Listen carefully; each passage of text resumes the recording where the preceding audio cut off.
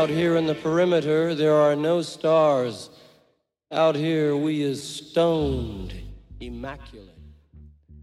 Hello and welcome. This is the C86 show. I'm David Eastaugh. As you know, we love a special guest. This week it's going to be the turn of Big Dipper because I recently spoke to the bassist Steve Mitchner to find out more about life, love and poetry, as always.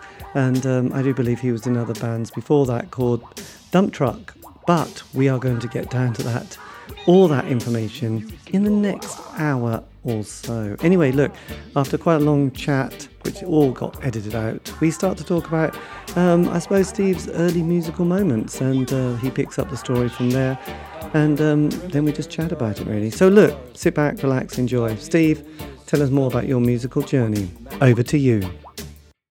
So I joined a band in Boston with some friends, and they broke up, and so I grabbed the drummer, who was the only real musician in the band, and learned the lesson. Is like always, stick with the drummer. He's the guy who, if he can make the band sound great, he can make you sound good. Yes. So we played in another band, and then eventually, after kicking around for a couple of years, I met Gary Wallach, who was a couple years younger than me, but he was a guitarist, and he was trying to get into bands too. We were all into the same bands. We liked Gang 4, Mission to Burma, Buzzcocks, all these bands. And we would hang out in his room. He had a little apartment, and we'd listen to these great bands like Husker Du and Mekons and Monochrome Set, and loved all that stuff. So at that stage, Husker Du was still quite a new band, weren't they? I mean, yeah, they were like that was early on. That was like early '80s, but they were out there. They had an EP, like Everything Falls Apart, and they had a couple singles. Yes, and they were the thing that attracted them to us is that they were hard. They were hardcore in a way, but they're also very tuneful. You could hear the Beatles in their music. They were not. A lot of that hardcore stuff had no melody. It was just all thrash and energy and machismo. But this was like, a band. Well, it's interesting because I think the NME used to also bring out this. I keep on about the NME, but they used to also have these kind of singles, didn't they? Like 4-track singles, which played at 33, not 45. And I think there was a cover of Husker Du doing "Ticket to Ride" on one of them. Oh yeah, I remember. And also they do an amazing version of 8 Miles High, which is still one of the greatest cover versions of all time. I think I agree. It's just awesome. Yes. So all the way from Minneapolis, dear old Husker Du. God, they were from '87 was kind of the year that I was absolutely obsessed with that band. That was when Warehouse came out after Candy Apple Grey. God, I love that. You got into them late, David. That's very late. I know, it's very unhip. We were into them, I know. Way back I used to have friends who only would like the first album. And they'd, this one particular guy said, but they hadn't really learned to play their instruments, but that was the best album. And it was like, after that, it was rubbish, And I was like, well, I know it's great to be there on the first single flexi disc, but sometimes, No, they definitely got better. Well, Gary and I kind of messed around for a while, playing in various lineups, but then we placed an ad looking for a drummer. And Mission to Burma had recently broken up, and Peter Prescott was looking for a new thing. And he actually answered our ad, talked to my roommate at the time, and but my roommate failed to take down his number. And he's like, "Oh yeah, someone called looking for interested. He's a drummer." And we were like, "Oh, okay. What was his name?" It's like, "Oh, Peter somebody." And we're like, "Oh, that's brilliant." And then, but we didn't connect there. But then he placed an ad like a month later. We answered it, and then that ended up becoming the first iteration of many of Volcano Suns. Right. So this was the mid '80s, wasn't it? This was '83. Right. Yeah, okay. 1983. Yeah, that was the Suns were around a long time. I think like 83 to about like 91 maybe. Right. But before that, I mean, before they started recording, Gary and I were in the band with Peter, and we were writing songs and doing demos and getting some shows. But it was a very fraught relationship at the time. Peter still had a lot of issues. You know, Mission of Burma had broken up kind of right on the cusp of them getting bigger. Yes. The guitarist had issues with his hearing and pulled out of the band and kind of left the other two, um, without a band. And so there's definitely some issues going on there. But Yes. it was fun to play for a while, but then eventually it got to be too intense. There's a lot of anger in the music, um, and it didn't feel like I at that time I was discovering REM, Right. and I was like, I kind of, I like Volcano Suns, and there's a lot of screaming and a lot of catharsis, but I was actually starting to get more into like bands like REM, starting to get into the American sound and moving away from the English sound, because we discovered great bands on the radio like X and The Embarrassment, and I think this was the time of Violent Femmes too, like early Right. 80s. And Because so I started getting more drawn towards that. I suppose, I'm not quite sure how it goes with the American lot, but the American lot, that's so bad to say that. But, in the UK, we'd had that punk, then post-punk, with those bands you mentioned, as well as, Gang of Four and Magazine and the Right. Nightingales and Marky Smith. And then that kind of early 80s, there was people like Julian Cope and U2 and Simple Minds were kind of coming out and doing their stuff. And then obviously REM. But it was kind of 83. I put 83 as a major moment because the Smiths appear, and it's almost like, wow, And the Smiths too. they Yeah. have arrived. I know, and there was something kind of really exciting for that period of the Smiths' lifestyle. Lifestyle, not a good lifestyle, but a lifespan of 5 years, and they really did sort of capture something. There was like bands like the June Brides. There'd been Orange Juice as well, but you had all that, stuff from like the Triffids and the Go-Betweens and the Chills.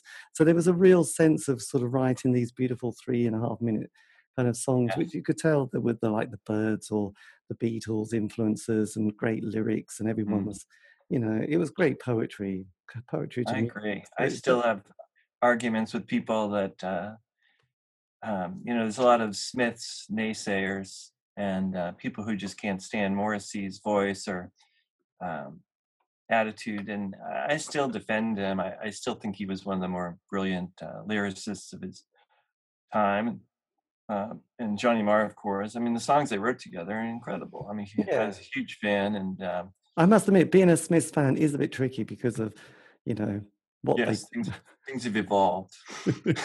and the solo work isn't great. And to be honest, Johnny, a great guitarist, but he shouldn't sing really.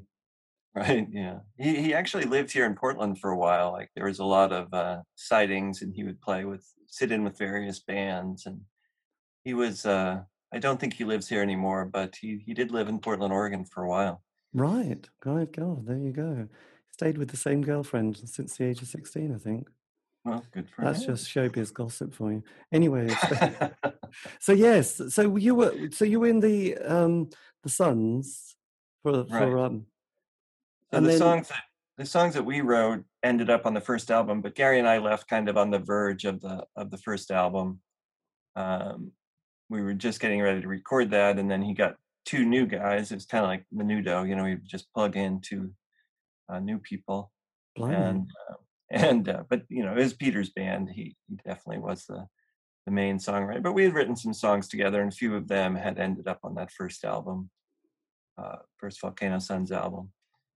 But Gary was tired of being in a band. I think he wanted to focus on school. He was getting his communications degree at the time, and didn't really want to, because the band was starting to get more serious and play more out of town shows.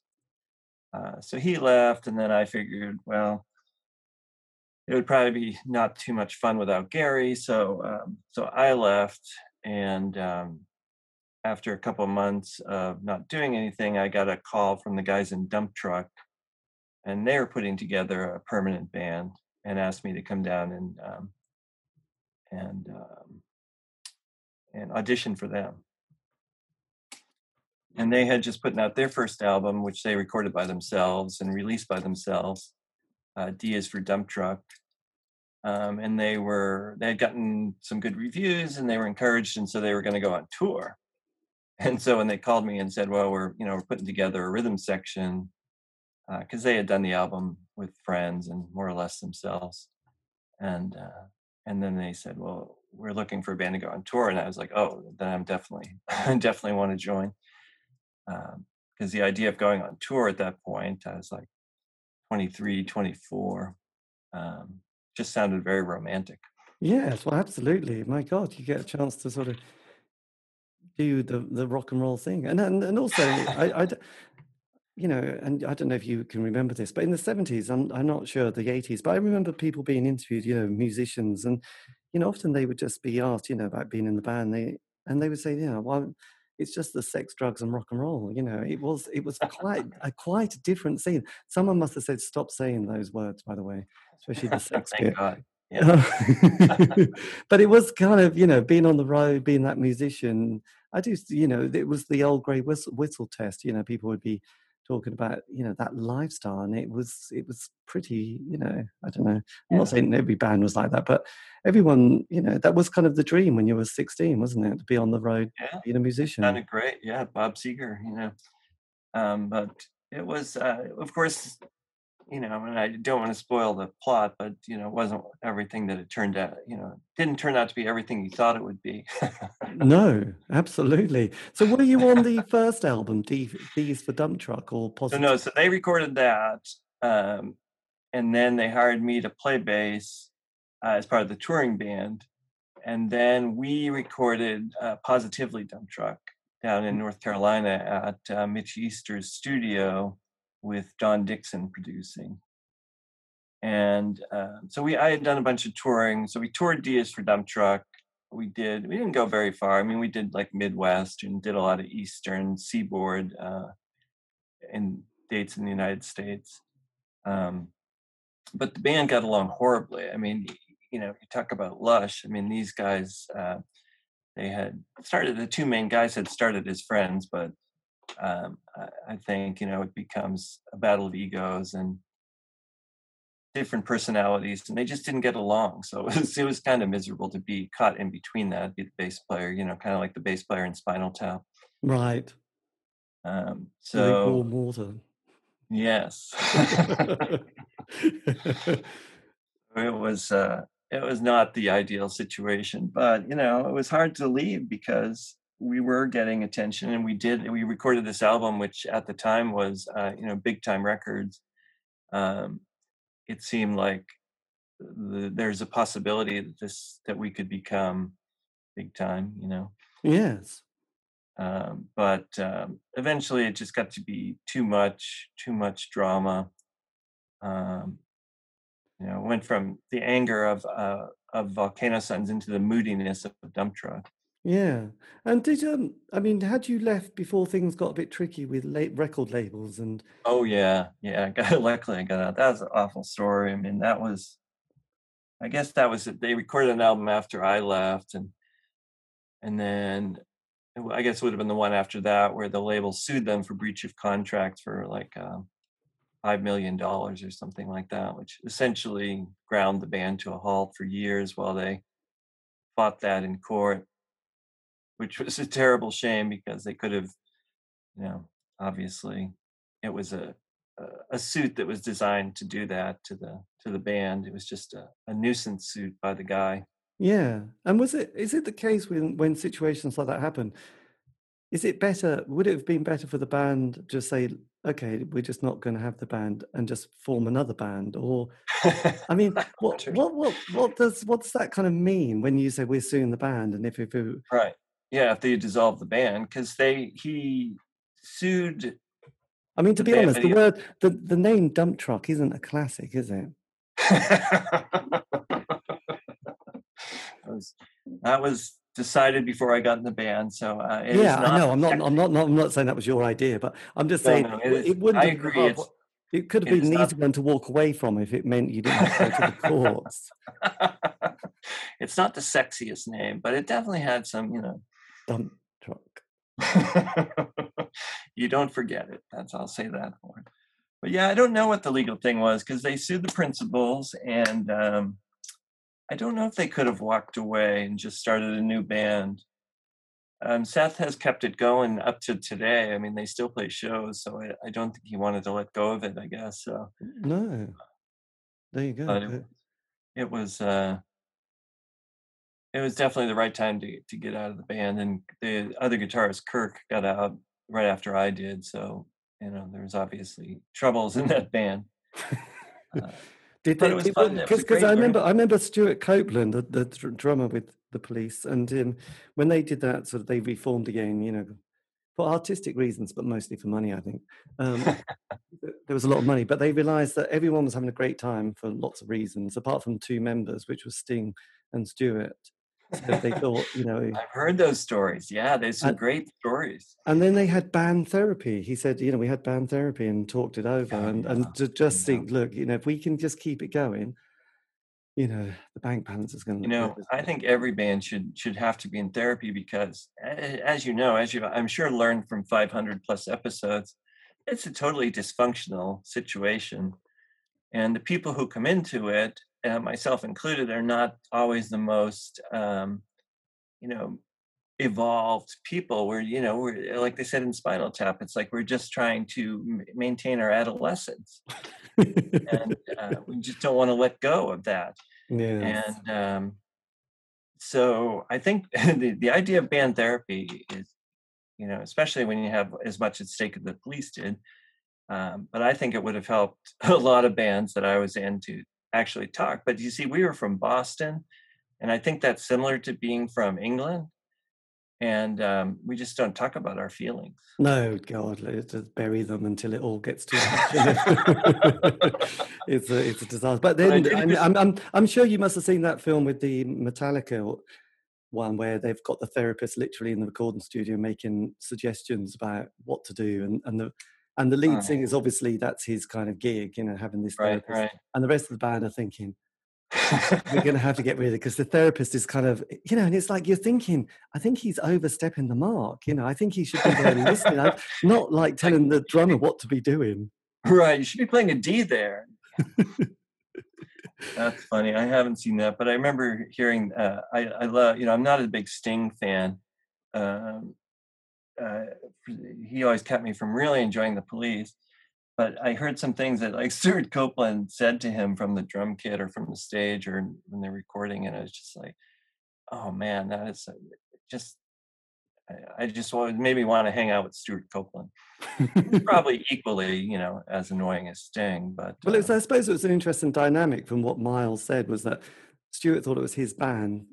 Problem is, Sting writes the songs. It's like you've got to sort of weigh that up, hasn't you? It's a bit like he's the guy who's going to write that song that we want to hear. You might do a soundtrack for a film. Right, yeah. But his brother's the manager, so there is that. Yeah, but then he wasn't part of the reunion, which I thought was quite surprising. Who wasn't?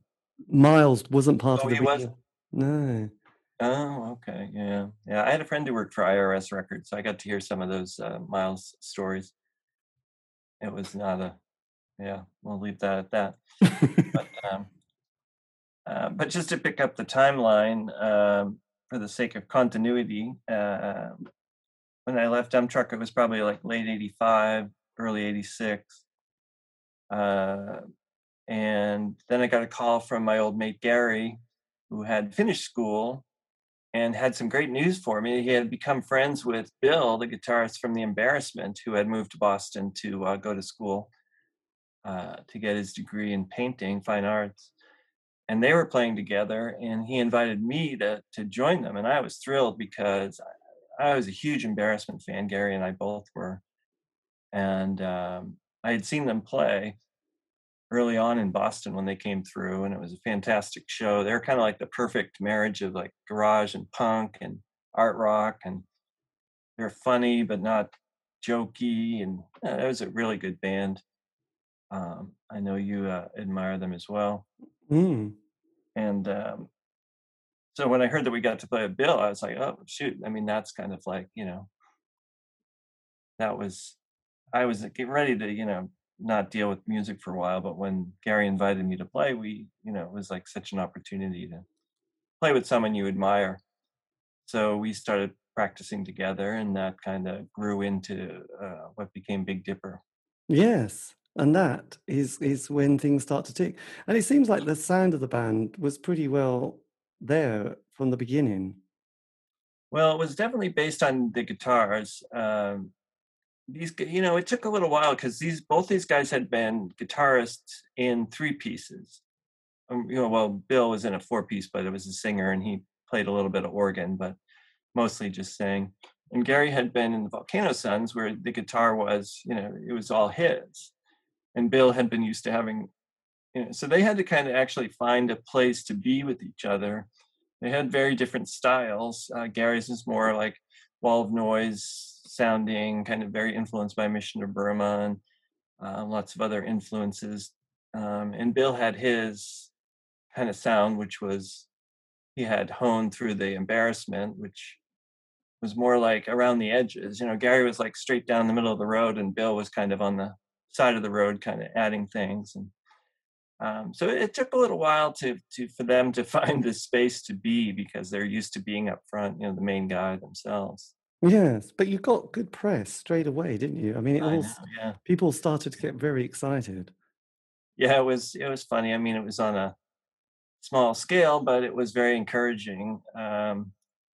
And it was yeah, it was kind of a very organic thing where we were just kind of doing it for fun at first, just practicing it we would drive up on the weekends to Jeff's house in the suburbs and we'd stop and get beer on the way, and then we'd go up there and play, and we'd do covers and some old Embarrassment songs, some old Volcano Sun songs, and a couple originals.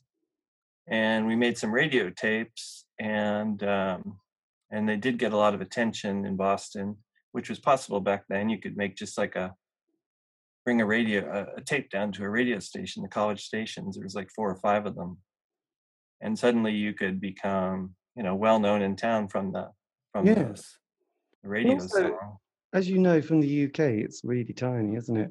I mean, people, and the thing is, I don't know if it works the other way around, but we always get very excited about anything that's, a long way away. So, being one of those people, I mean, we even love Lydia Lunch, for Christ's sake, because, we think, wow, that must be an arty person. But yeah, you do, don't you? And she looks great. So, you always go, oh, I've just discovered this really obscure band from America, Big Dipper, and they're on Homestead Records. Was that also Demon Records? Did it get licensed to Yes. Yeah. So we had when we came over to England the first time, which is '88, we Homestead was trying to get a licensing deal over there so we could play more shows over there. And we met with Fire Records and I want to say Creation, but that could be wrong. We met with a bunch of labels. What about Anna McGee? Did you meet Anna McGee? What label was that? Creation.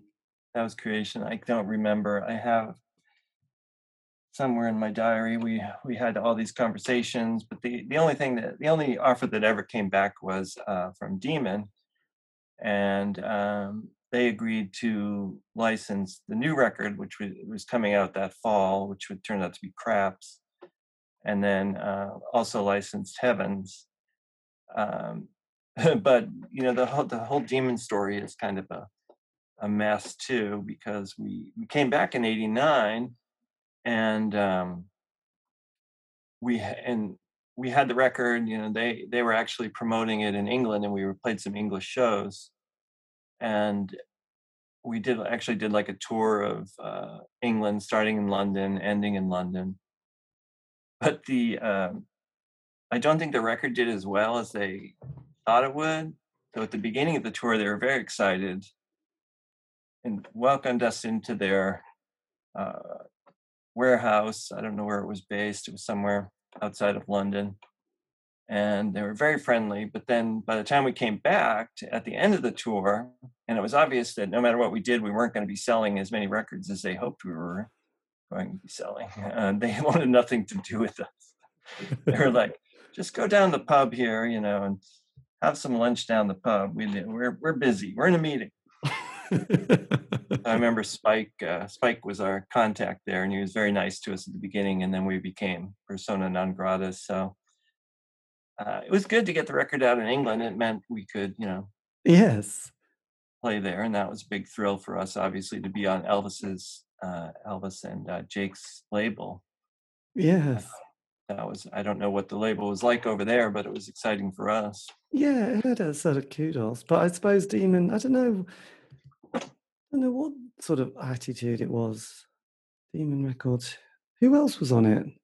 You said Elvis. Well, I know, like, they released some Elvis stuff and some like Elvis adjacent stuff, and they're mostly a distributor, I think, because they had a big warehouse full of records, and they told us to go shopping, which was nice. Yeah. But it wasn't, I suppose at that time there was, Rough Trade were the obvious ones, and then there was, right. Fire Records, and then there was obviously Creation Records, and then there was a lot of little ones like Vindaloo, but that was kind of tiny, and then the Pink label, that was really tiny, and then eventually people like Sarah Records. So I suppose I'm probably missing loads of other record labels I am. But anyway, never mind. Did you also tour Europe as well? We did, actually. I'm in the middle of, I don't run the, well, I'm like the main contributor to the band's Facebook page. I've been trying to, Facebook, whether love it or hate it, it is a good way to kind of keep your band alive, It's better than Friends Reunited, put it that way. It lasted a lot longer, didn't it? I mean, yeah, however much people kind of publicize they're going to leave Facebook, you think, well, you don't have to keep publicizing. Just go. And they come back again, go, I'm back. You think, oh, not needy at all, are they? Exactly. But it's we started putting some more attention into this Facebook page for the band recently. We've had a couple of songs in movies. We had the reissue in 2008. So when Merge Records put out the stuff in 2008, kind of coincided with the rise of Facebook. And but lately, as a way to kind of generate some content for the page, I've been doing these tour diaries where I go back into my diaries and notes. I have a book from that I kept back in the day that has all of our shows in it. My God, fantastic. I know who we played with and where we played and how much we played. Oh, here's it. We played on May 26th in London, England at the Sir George Robey.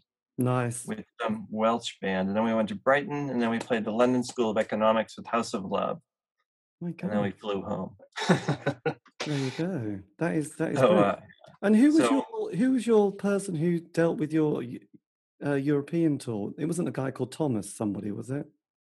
We were booked. I don't know the English stuff, but the European stuff was booked by Paperclip in Holland and Suma in Germany.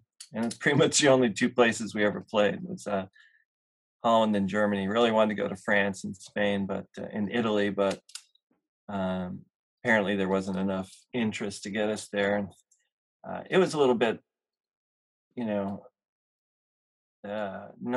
the greatest. The tours we did over there were not well attended, let's just say. We played some good shows, but I don't think anyone had heard of us. They would book us. The way we got booked in Holland and Germany was the poster would have our name in tiny letters, and then it would say, from Boston, home of the Pixies and Dinosaur Jr.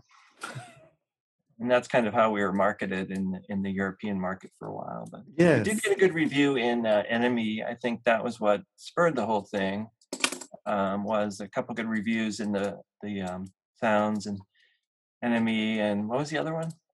There was Melody Maker, Sounds. Melody Maker, yeah. And there was Record Mirror as well. Because that's the thing about the UK. We had those gatekeepers, didn't we? We had, right. The 3 weekly music papers. Then we had John Peel, who was this kind of fantastic kind of DJ that, you got to play on the John Peel show. You'd get another sort of kick and an audience. Well, not a kick, but, a bit of a lift. And then, as I always say, every little town and city in the UK had an indie night, didn't they? So you could sort of get that little circuit and have a tour of 20 Yeah, dates. it's much harder in America. I mean, if we had like a situation like a central DJ like you had with Peel, who was a big influence, I think it would have been a lot easier. But every town had a John Peel. We had our John Peel. His name was Oedipus. He went by the name Oedipus. Um, and but then you had 50 states and 2 or 3 cities in each state, and they each were their own little England. And we came over to England and we were like 2 reviews, and we were like the toast of the town for a little while. Yes, absolutely. And that's the thing that often breaks a lot of those British bands up that I've interviewed is like there's the 5-year narrative, which I've probably Right. said. Yes, we hit the 5-year on the mark, I think. and one of the reasons for breaking up, apart from the dynamics of the band, the lack of money, it's also when anybody ever said, "Oh yeah, we toured America," and the next line is, then we broke up when we got home. It was just yes, lush, definitely. But it just seems to break people. They just don't have that. I didn't realize it was going to be quite that hard, and it was right. It's a lot of driving, and there's a lot of when you leave Seattle and you're going back east, that's a long trip before you get anywhere that's going to be interested. Yes, and I kind of think we played with the Mighty Lemon Drops, and I think it was towards the very end of their career, but you could tell they were not having as much fun. We were kind of on the way up, and they were kind of a year later, we were in the same position as the Mighty Lemon Drops. But you could tell that they had the roadies doing their sound check for them. They had stopped doing sound check, and right. I mean, we had a great time. They were very nice guys, but as dear old Miles said, the Police, the most important gig they had was in America with four members in the audience, and and one of them was this DJ who was quite influential, and then picked up, and then the guy from A&M Records kind of saw this kind of chart and went, "Oh, this looks quite an interesting band." So playing in front of 4 people, I'm not sure if they even was the most important gig in the career of the Police. Yeah, so it's on 4 people, right? Yeah, you just never know which one of those is. But your second album, Craps, which has I do love the cover. I think that is so beautiful. Yeah, that was my idea. Thank you. I was graphic designer for the band, and Bill was kind of our in-house painter. Wow, that is really, and I think it's because of the Las Vegas vibe, but it's such a great cover. Where did that idea come from? We had been, when we toured Heavens, the album before, we had gone to Las Vegas. We actually insisted that we had time off because, like I said, once you leave the West Coast and start heading back east, there's a lot of map there before you get somewhere to play, back in those days anyway. And so we said, well, we've got this time off, we've got to be here in Los Angeles, then we have to be in Kansas, and a week later, we want to spend some time in Las Vegas. So we went there, and we all kind of split, went our separate ways and got motel rooms or hotel rooms. I think the girlfriends flew in and for the long weekend. And then Bill which hotel did you stay in? Well, I stayed at the cheapest. I was staying in a Motel 6. Oh, no, it's $20. Yeah, by the airport. I wasn't into the bargain thing. I think the other guys might have stayed in. I know Bill went to see Frank Sinatra play that while we were in Las Vegas. That was a big thrill for him. But I was fascinated by Vegas, and I took that picture that's on the cover. Was actually a picture that I took of my girlfriend on the downtown Las Vegas. And I just kind of conveniently cropped her out and turned it in, blew it up, and Bill hand painted the cover. Because Bill had done the cover of Heavens too. That was a Bill painting. Right. But my job at the time was graphic designer, so I just naturally fell into designing the layout and the type, which was a lot of fun to have. That's fantastic, because that's my favorite city in the world is Las Vegas. So good. Yeah. We actually hit that obsession around the same time that the video for the U2 video came out, where they did yeah. And so that was a little inconvenient that we were lumped in with them. But yeah, it was yeah. So Craps was like our last album for Homestead. Contractually fulfilled our obligation to Homestead, and then we our manager was very he had big plans for us. He thought this is the time to make the big jump. You guys have done all you can do on on an independent record label, and it's time for a major label. And we're like, oh, okay. It sounds a little scary, but we are all willing to listen to offers. And we were courted by a couple or two or three different, 3 different labels in America. And that was kind of fun to, go out to dinner and have them buy you dinner and wine. And Yes. And was it a nice, was it, I don't know about nice, but was it a good vibe recording Craps? Because it does still sound great to this day, doesn't it? well, thank you. It's funny that in England, and I think just because of the Demon thing, like Craps is a bigger record. I'm actually more of a fan of Heavens. Like I think we hit our peak in Heavens with songwriting and production, although I'd love to change some things about the production. But Craps is like a bigger record, like the guitars were bigger, the production was bigger. I am a little, and I'll be honest, it's a personal thing. It's like I'm much more proud of my songs on Heavens than I am of my songs on Craps. Right. So, it's a selfish thing. I do think that if I had to pick a favorite Big Dipper song, one that I had nothing to do with writing, it was Be Ron Klaus Wrecked His House, Right. which is a Gary and Bill song. And so Craps has my favorite Big Dipper song on it. I like Lincoln and Witch and some Jazzy, again, songs I had nothing to do with writing. But it's, I don't know. I felt like we kind of cheated the fans because we only had 9 songs on there, and we put a song to Be Beautiful, which is a fine song, but it was like an old Volcano Sun song, and we just kind of re-recorded it. So I did, it's kind of a classic thing, I think, where the band doesn't have time to write enough songs because you're on the road so much. Right. It's kind of a cliche. And as a songwriters band, a band that was a self-professed like songwriters cooperative thing, where we had 3 songwriters who were contributing, it was kind of embarrassing that we could only come up with 9 songs. Yeah, I know. Elvis Costello could have whipped 20 out in a... I know. Well, we were we just didn't have the,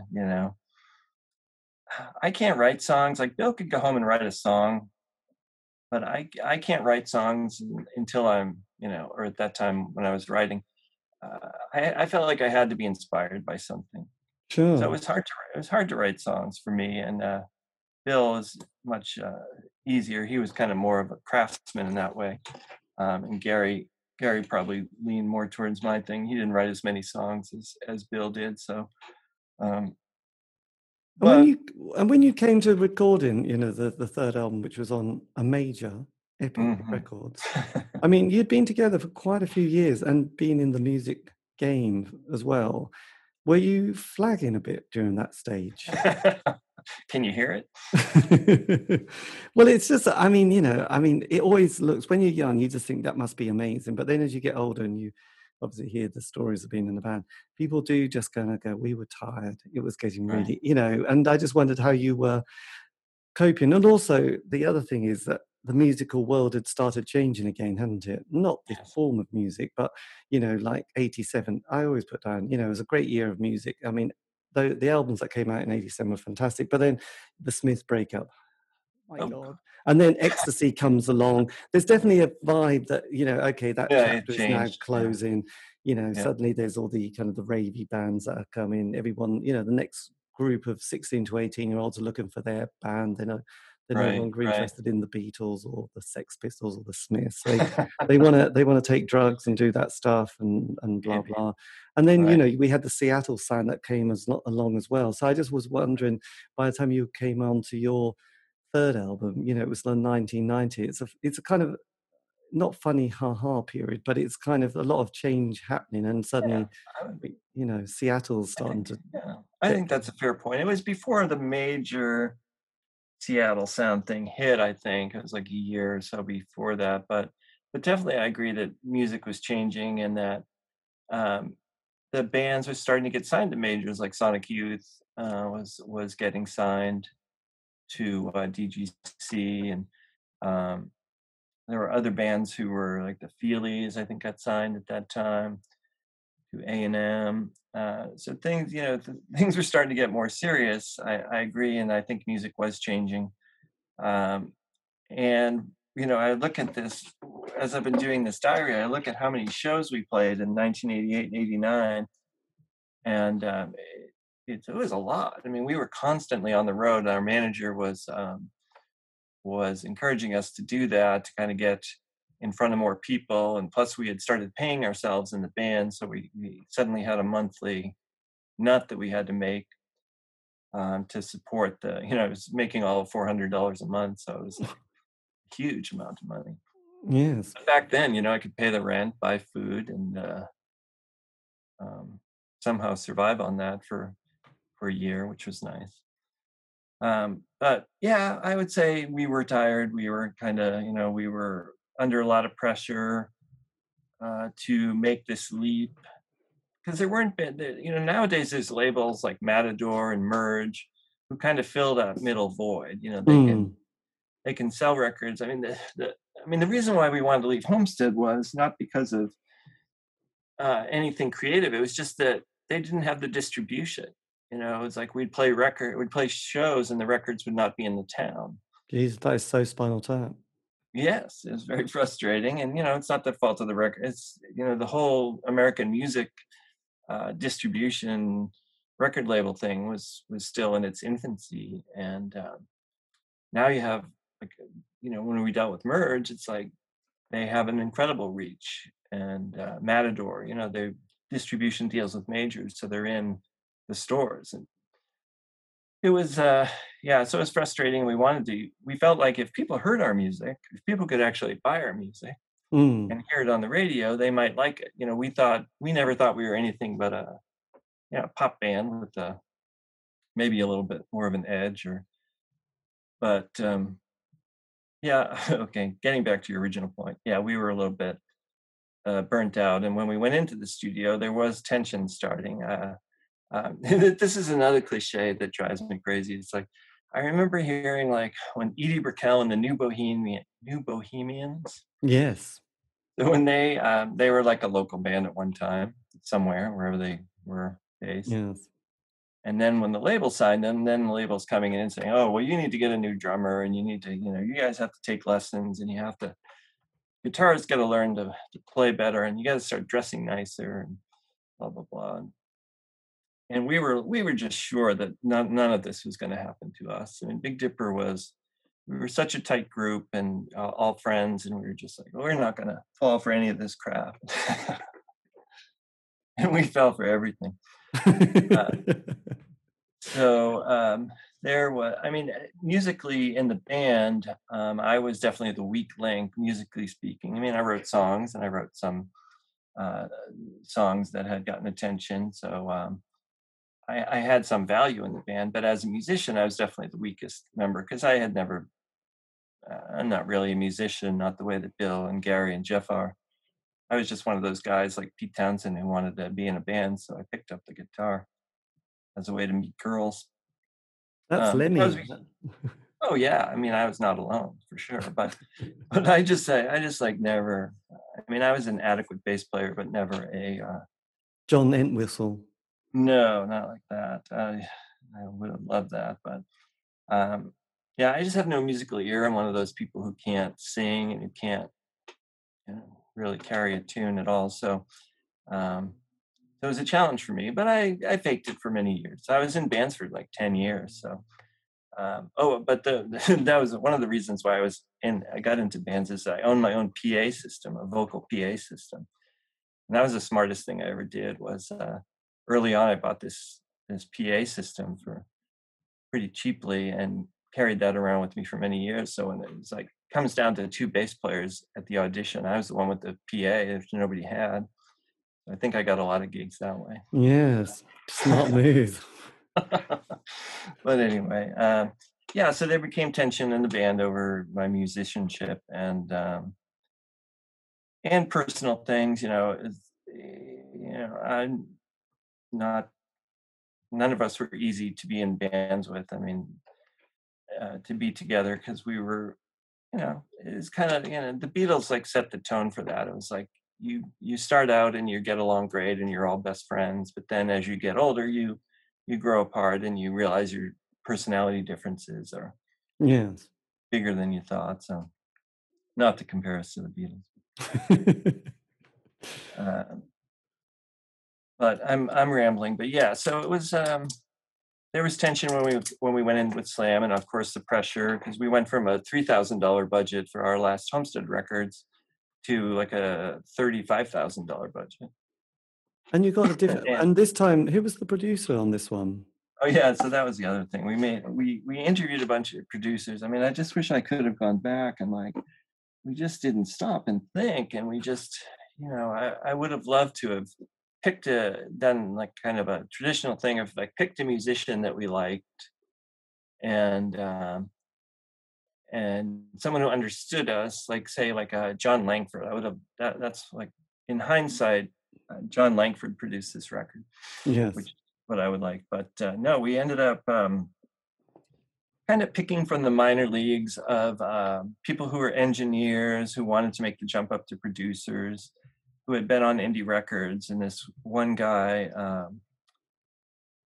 his name's Steve Hagler, and he had worked for the Pixies. He had done like engineer work for the Pixies, and his home studio happened to be Reflection Studios in Charlotte, which is where REM recorded one of their albums.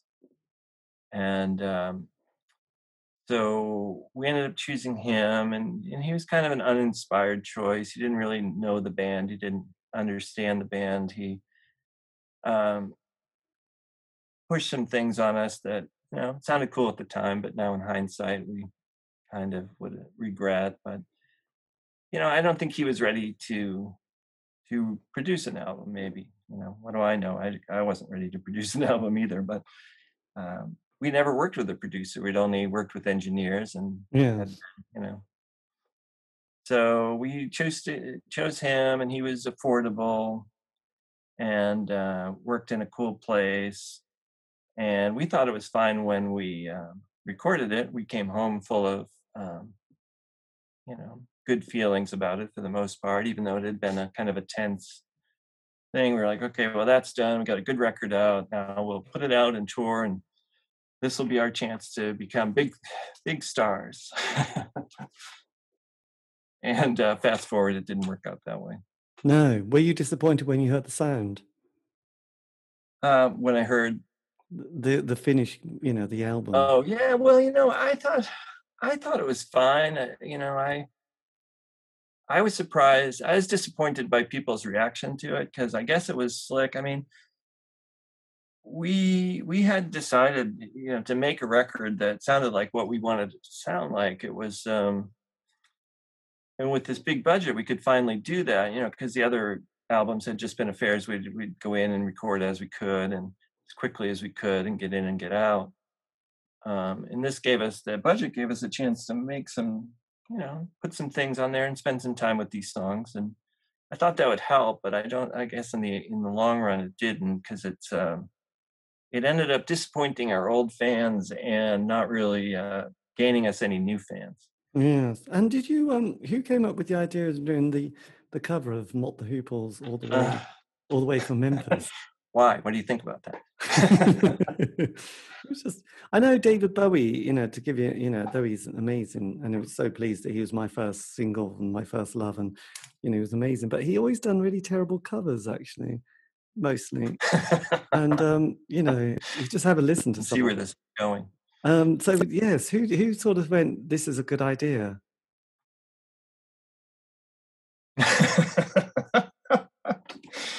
Love it. Well, we had been a band who always liked to doing cover versions. In fact, when we started out, like one of the first songs we ever did was in practice was like Junior's Farm by Paul McCartney, and then we started doing Jet. We played Jet a lot, Oh, actually. what a song! Yeah, great song. It was a lot of fun to play. It was one chord, pretty much one chord the whole way through. But we played a lot of weird covers over the course of our career live. We hadn't really recorded any, but we did like a Husker Du cover. We did a Fleetwood Mac cover. We did, Hank Williams. We did Big Black. I mean, we just would learn the songs that we liked. Like if we heard a song in the van we liked, like we learned Lucinda Williams' Passionate Kisses. Oh, stunning. On Rough Trade. Yes, that was an absolute classic. We learned that at Soundcheck and played it as an encore that night. So it was kind of like a casual thing for us. We like to play covers. Just to break up the monotony of playing our own songs. And actually, one of my favorite covers we played was Handle with Care by the Traveling Wilburys. Right. Which it sounds dumb, but it actually worked out good because it had 3 different singers on it. And Bill would take Roy Orbison's part, and Gary did George Harrison, and then Jeff and I would team up on the Bob Dylan, Tom Petty part. But anyway, getting back to the Mott the Hoople. So this was just a song we were bored one day in the studio, and Gary starts playing that piano part. And of course, we all love that song, and so we're like, "Oh, show me the chords, show me the chords," and we start playing it, and so we recorded it and just had it there. We weren't thinking of putting it on the record, and then the record company guy came down to check in, and he's like, "What have you been doing?" And we're like, "Oh, you got to hear this. This is hilarious." And we played it, which was an off-the-cuff cover of All the Way from Memphis. And he's like, "Oh, that's great. You got to put that on the record." And we're like, "No, no. No." I mean, we had done it as figuring it could be a B-side of a single or something. And but he was, footing the bill and talked us into it. And I do regret having it on there. Partially because we had to pay up front. We had to pay Ian Hunter up front like $2,500 out of our cut of the publishing, which was a shock when the check came, and we're like, "What happened to this?" "Oh no, well, Ian Hunter gets his share," and I was like, "Fuck, he owes me a beer when when I meet him." But I also liked the performance. Like it was the last thing, one of the last, we put the vocals on like the last thing, and Bill had lost his voice, and Jeff fills in with some of the choruses and the tagline.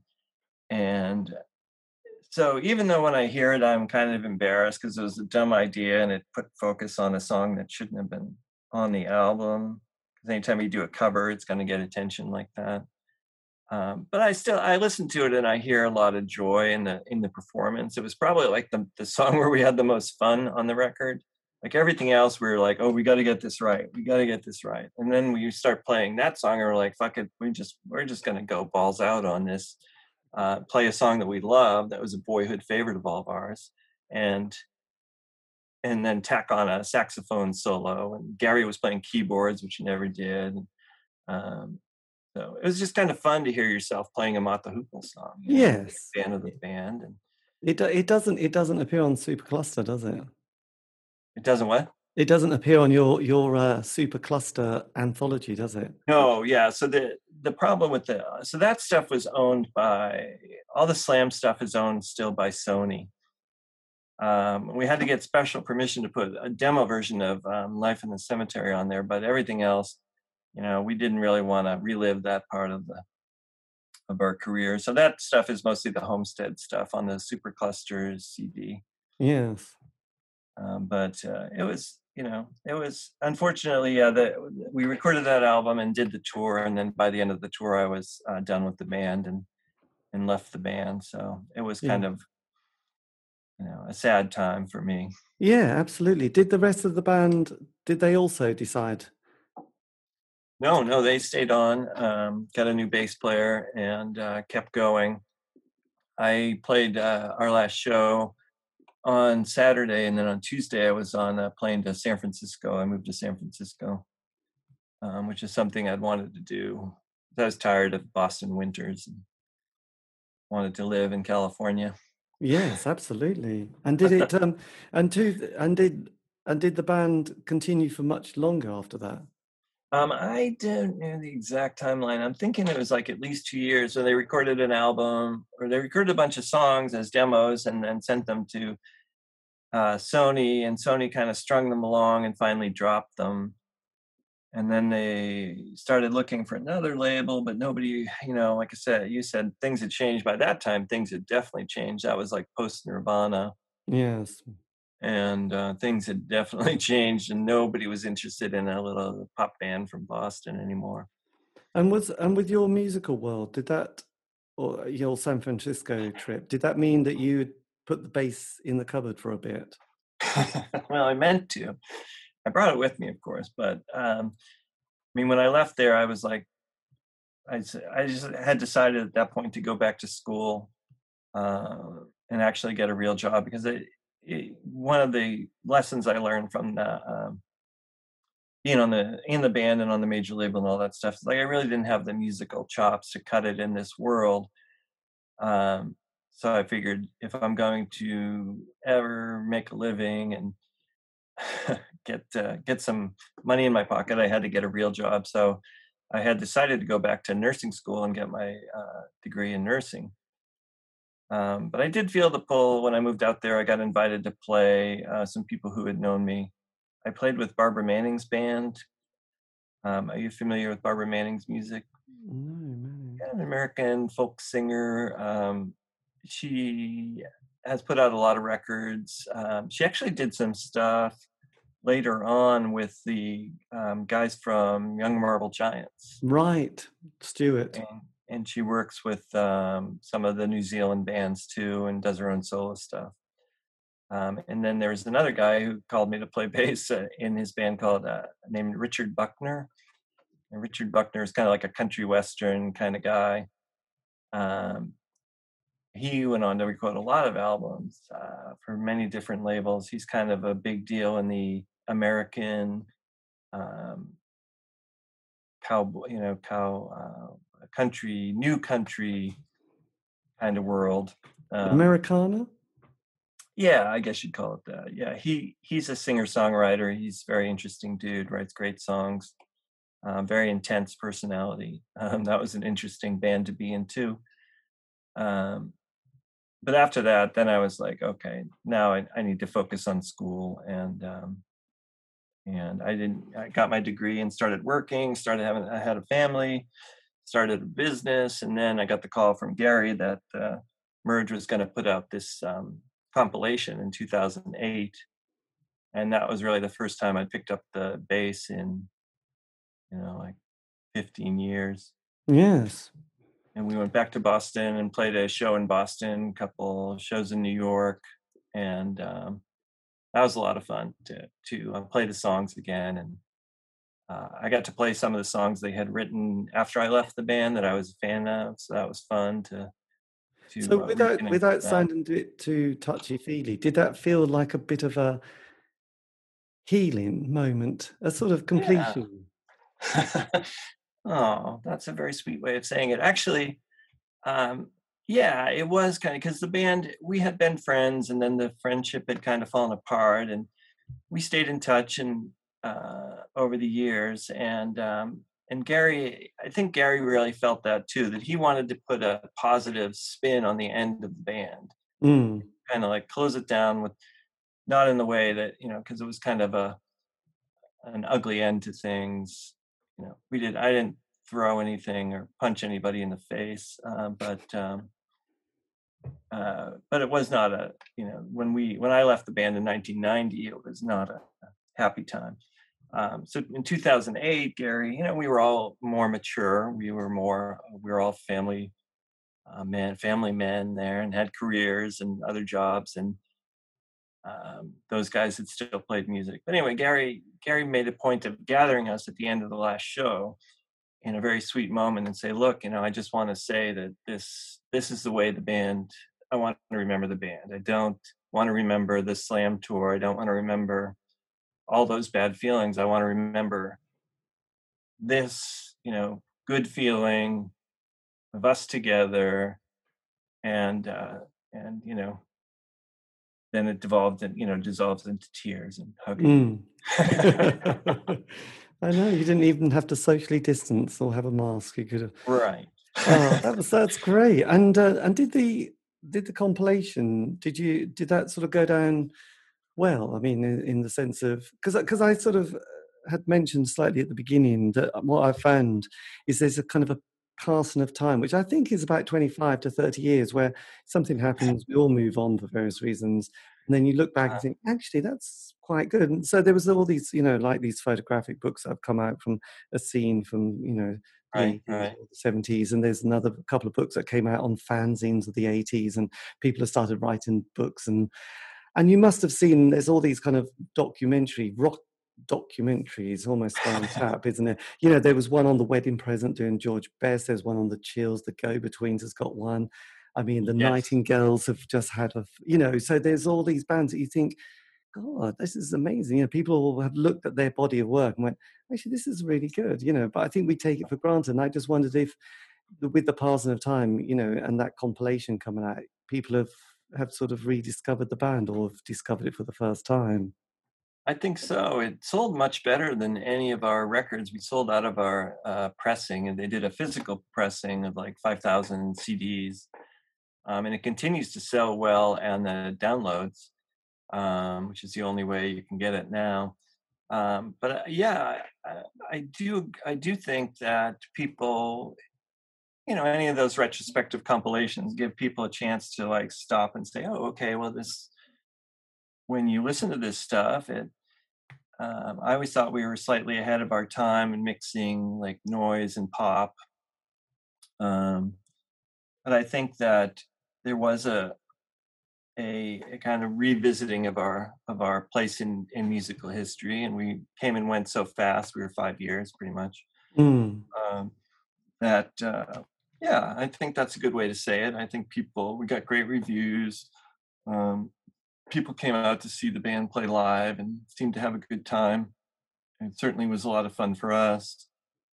I think there's, we always kind of felt like, we kept in touch over the years, and we'd be once in a while, we'd send each other a song from YouTube or something. We'd be like, this is a total ripoff of our music. It's like, what the, some kid, like what was that band?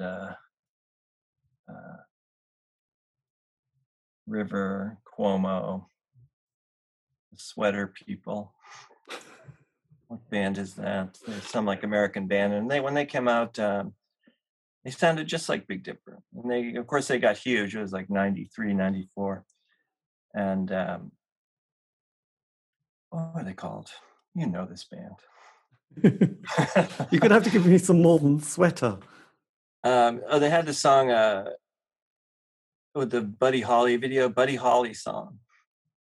Oh, bloody hell. No, still not happening for me. Buddy Holly. And they had a big hit with that, Buddy Holly. And this is the only way I can remember anything now is to Google. Yes, I know. God. It's not Pavement, but it's something like Pavement. I sound terribly old.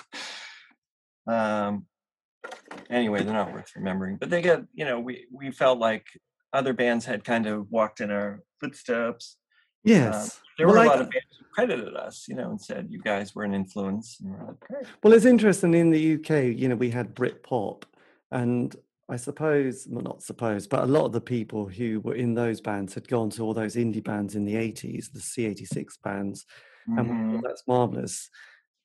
And obviously, at the time in the 80s, I mean, the independent charts were great, but they didn't sell huge amounts. And Top of the Pops was full of people like Tina Turner and Dire Straits and Sade and Duran Duran. But then, the Britpop bands come along, and they, it's a little bit more safer than what the indie bands of the 80s were. But, they're on the pops and they're selling millions of records and they've become these huge stars. But you're thinking, this is kind of a little bit watered down from what I remember. But good luck to them. But Good luck, kid. Weezer, that's a band. Weezer. Weezer, right? God, people love that band so Oh my much. God, yeah, it's embarrassing. Only Americans love that band. The UK, they're not so popular, but Well, good on you. That's good. I know you guys have better taste than that. But I do remember a few Americans who still live in who live in Norwich, and they always go on about bloody Weezer, and I don't quite get them, because they might be giants, but Mm-hmm. I don't know, Weezer were the band, weren't they, that everyone sort of adored. So God, I also just mentioned at the beginning, the Smiths film that came out, which was it Shoplifters? Shoplifters of the World, yeah. Of the World. So you managed to get a track on the soundtrack. Yeah, so this is actually one of the nicest things about signing with Merge is they hooked us up with this company that does licensing for TV and movies. Yes. And so we got one of our songs early on. We got a song in a Rob Lowe movie. We were all excited because we figured, oh, Rob Lowe, but it was a terrible, depressing, awful movie, and nobody saw it. So we cashed a check and moved on. Because we figure you can make a lot of money from a hit movie if you have a song that's part of a hit movie. And then we had a song in a Matthew McConaughey movie, which we also thought, oh, this will be great. This is big. And it opened and closed on the same weekend. Right. Just a terrible movie. So then, and then we got contacted about the Smiths, and this was before the lockdown for the pandemic, and so there was a long period where they were interested, but it wasn't coming out because of the pandemic.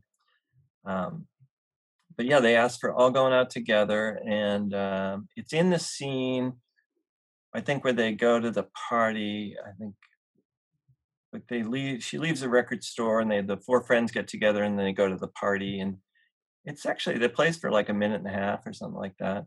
Nice. And, yeah.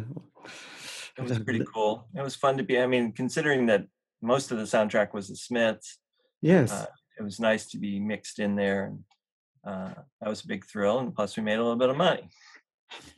But I don't think it's not like because the theaters are closed down, I don't think a lot of people are seeing the movie. So. No, and there is that story, you mentioned Elvis Costello, but there was Nick Lowe wrote What's So Funny About Peace and Love and Understanding, that obviously gets picked up and he's on a soundtrack, one of those soundtracks that's the biggest selling soundtrack of all time virtually. And obviously Nick Lowe just goes, right, that's me done. I'm fine, and I'm not even the person who's singing the song on the soundtrack. It's Elvis, but I've written that little beauty. So I think it was The Bodyguard or one of those ones. It was like, oh God, yeah. Yeah, that's what you want. You want Whitney Houston. That was it. And it was amazing. I did an interview with the guy who wrote the book recently on Nick Lowe, and it's an amazing story of how that song gets to be on the soundtrack as well. It's one of those, absolute moments that, they're looking for another song. And I think the guy who runs the record label just said, he was in a bar, he heard a song, he said, oh, this is quite nice. It's like, right. This? So random. It's really random, and it's like, okay, let's put it on. It's not going to be that big probably, so don't worry about it. It's like, it's and there you go. The mailbox. It's mailbox money, we like to call it. You don't have to work for it. You just have to reach into the mailbox. And there you go. Nice one. So look, last question. What if you could have said something to a 16 or 18-year-old self starting out? I know it's a classic, isn't it? Sorry about that. If it says, with the, because you've done albums, tours, you've been in the band, you've, been in and out of a band, had all that experience. Is there something that you would have just wanted to whisper to yourself, whether it was like the positive, yeah, that was great, or actually I'd have done that slightly different if I was in look out for this. Well, I don't think a 16 or 18-year-old self would listen to my 60-year-old white hair. Old dude. No. Some old dude. But if I did, no, I think we touched upon it in the interview. It's like I would have talked more. I grew up in such a closed family and society where talking was not encouraged, and so you get into these situations where you could, problems could be solved, relationships couldn't be salvaged by talking, but instead, like you said, you just kind of close down and let it fall apart instead. So, I would have liked to have had somebody tell me, I bet your life would be a lot better if you just talk and, you know, say what you're thinking, say what you're feeling. Like Big Dipper, I think would have probably survived a lot longer if we talked about our problems instead of just, going into our own little cocoons. Yes. So There you go. that would be my advice to young Steve. Share and care. That's it, isn't it? Share and care. It is good. Band therapy. That's what we needed, really, wasn't That's it? right. That's my next thing. I'm gonna start doing band therapy. Yeah, I know. Get on. Yes, $100 an hour. Finally make some money. That would be nice. But look, this is great. Well, thank you ever so much for giving me the Thank you, time. David, for having me on. It's an honor to be on the show. It's a great show. I enjoy listening to all the episodes that I've discovered so far, and I'm gonna keep going until I get to all 500. Jesus, there's a good one. Have you seen the one with David Newton on? Yes, I listen to David Newton. I love that. He's such a funny guy. He and I have a lot in common, and enjoy chatting with him on Facebook. I still haven't met him. Well, I did meet him back in 1988 or 89. Yes. He lives in LA now, so hopefully I'll meet him soon. And isn't John Langford plus Sally Timms, are they both in Chicago, I think? Yeah, they're in Chicago. Yeah, I actually got to talk to them at Mekon's played in Seattle right before everything closed down. And I went up to both of them and I said, hey, we opened for, because Big Dipper's first gig was opening for the Mekons at the Rat in 1986. Yeah. When they had just come back from their kind of being away for a few years. And he remembered it as a nightmare that nobody wanted to hear their country and Western. Everyone wanted to hear Where Were You? And nobody wanted to hear these like country and Western waltzes that they had started playing. So he remembered that night well. Yes, absolutely. But we remember Elvis Costello's country album, and that was I mean, A Good Year for the Roses is still a classic song, isn't it? Yeah. No, he's got away with all the genres. He has, actually. Did you ever, just lastly, because we mentioned the bass player, did you ever read his book? He did a book in... No, but I am on a quest to read every rock biography in Under the Sun. And so that's definitely on my list because he had an interesting life. I mean, he was older than, I think he had already had a career, right, kind of as a player. And but yeah, I think I'm friends with him on Facebook, but I did want to get the dirt on, because he was not well liked by the band. Like they were so happy when he left. Yeah, I do, because I do remember getting this book and skipping through it and stuff like that. And this was decades ago, and it's all a bit. But I can remember him describing Elvis, watching him, and the sort of, there was that sense of hatred towards the of when Elvis was kind of. I just remember this line about, oh, Elvis is waving his hand that we all got to start playing slow now, and it's, oh God, right. He's doing it. But this is all from a memory from decades ago, so I'd have to sort of dig it. I haven't got it. There's some good ones. The Chris Difford one is interesting at parts. Have you read that one? No. I was a big Squeeze fan, so I read that one. He goes through all the, he's had a problem with the drink, and he kind of sinks low and loses his fortune, and he ends up like being kind of the chauffeur for Brian Ferry for a while. He gets hired to help him write lyrics, and he ends up becoming his driver. And he realizes, he's like, what happened here? Hello? So there's lots of those. I mean, most of these rock bios say there is a tendency to, they deal with the drinking and the drugs, and like the Go-Go's one is really fascinating. Is that Kathy Valentine's? Yeah. That's a great one. Yeah, but Big Dipper was kind of boring. We didn't have any drug problems. We were, we liked our beer, but we were more like into chocolate milk. And Yes.